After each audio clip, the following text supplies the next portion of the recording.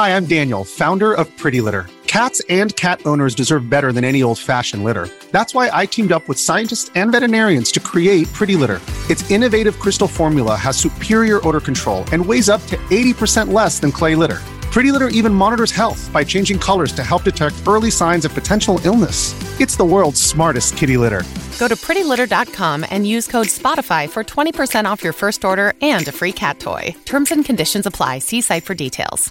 Another day is here, and you're ready for it. What to wear? Check. Breakfast, lunch, and dinner? Check. Planning for what's next and how to save for it? That's where Bank of America can help. For your financial to-dos, Bank of America has experts ready to help get you closer to your goals. Get started at one of our local financial centers or 24/7 in our mobile banking app. Find a location near you at bankofamerica.com/talktous. What would you like the power to do? Mobile banking requires downloading the app and is only available for select devices. Message and data rates may apply. Bank of America N.A., member FDIC.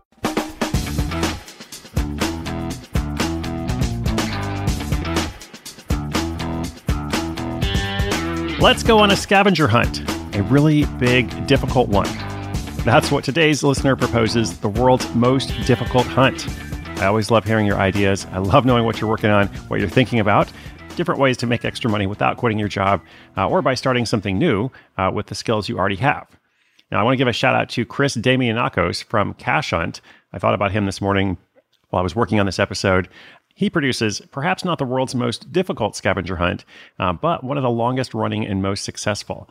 I believe he's from Boston originally, but now operates this in multiple cities. We featured Chris way back in episode 128 when we were first getting going our first year, and then also in the 100 Side Hustles book.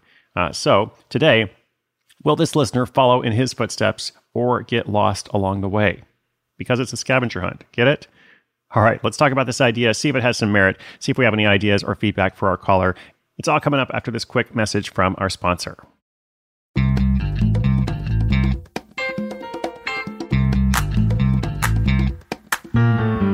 Hey Chris, this is Bradley from Arizona, and I started listening to the show after reading 100 Hustles. So, you've featured a couple of businesses that offer scavenger hunts. I was thinking I'd like to create one, and I was going to call it something along the lines of the world's most difficult hunt.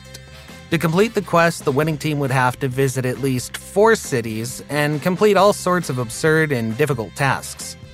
They need to meet a real celebrity, swim across a river, find a Christmas tree in the middle of the summer, and, more stuff like that. Crazy things, The list just goes on.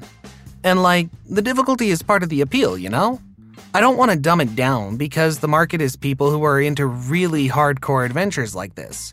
I could see it becoming a reality show one day, but first I need to gain traction. So, where would you suggest that I start? Thank you. The difficulty is part of the appeal. I love that. It reminds me of a race, I believe it takes place in Tennessee, called the Barkley. It's an ultra marathon that is nearly impossible to complete by design. So every year, I believe there's 100 or 200 people that enter, and very few of them actually finish. As I said, it's designed to be nearly impossible. It's actually almost impossible to enter. There's some secret process you have to go through to figure out how to actually enter the race. The whole thing is comically absurd, and therefore that's part of its appeal. So that said, I do think for a scavenger hunt like this, it has to be at least somewhat accessible. I don't think it can be an impossible quest. It just needs to be something that you have to work really hard at. So I definitely would keep the difficulty. And as for the business model, this is the kind of project that will absolutely benefit from a PR strategy. For lots of our stories and lots of our case studies and examples, a PR strategy is not that effective. There's a lot of money being spent paying publicists for things that, never actually result in any sort of positive outcome or coverage. But for this kind of thing, it's perfect. I mean, just, can't you imagine lots of news articles being tweeted and shared? An article comes out and everybody's talking about it. Did you hear about this scavenger hunt? It's so difficult that, X, Y, Z, there's various facts. Some of the challenges and tasks are, just kind of outlandish, like the crossing the river and visiting multiple cities and all that. So PR, I think, would be really important. Rather than spending money on ads, for example, you want to spend time and energy on getting attention one way or another. I also think there's a possibility for corporate sponsorship. But the way forward is to chase the audience, not the money. Because if you have people who are talking about it, if you've got that attention, if it goes viral or even not quote unquote viral, but it's just getting a lot of attention, then it's much easier to present it to potential sponsors as opposed to going to sponsors first. With audience comes money, not the other way around. So good luck. I think it's cool. I would love to know what happens. If you do move forward, let us know. We will do our best to spread the word as well. Listeners, if you've got an idea, got a crazy idea, or just an interesting idea, come to sidehustleschool.com/questions. Love to know what you're working on as well. We will continue this ongoing dialogue with updates from other listeners as they launch their projects. So grateful for you today. Thank you for tuning in. New episode tomorrow.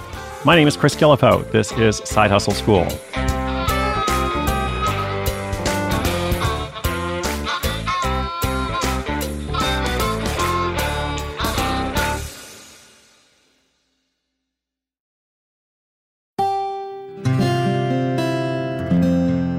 From the Onward Project.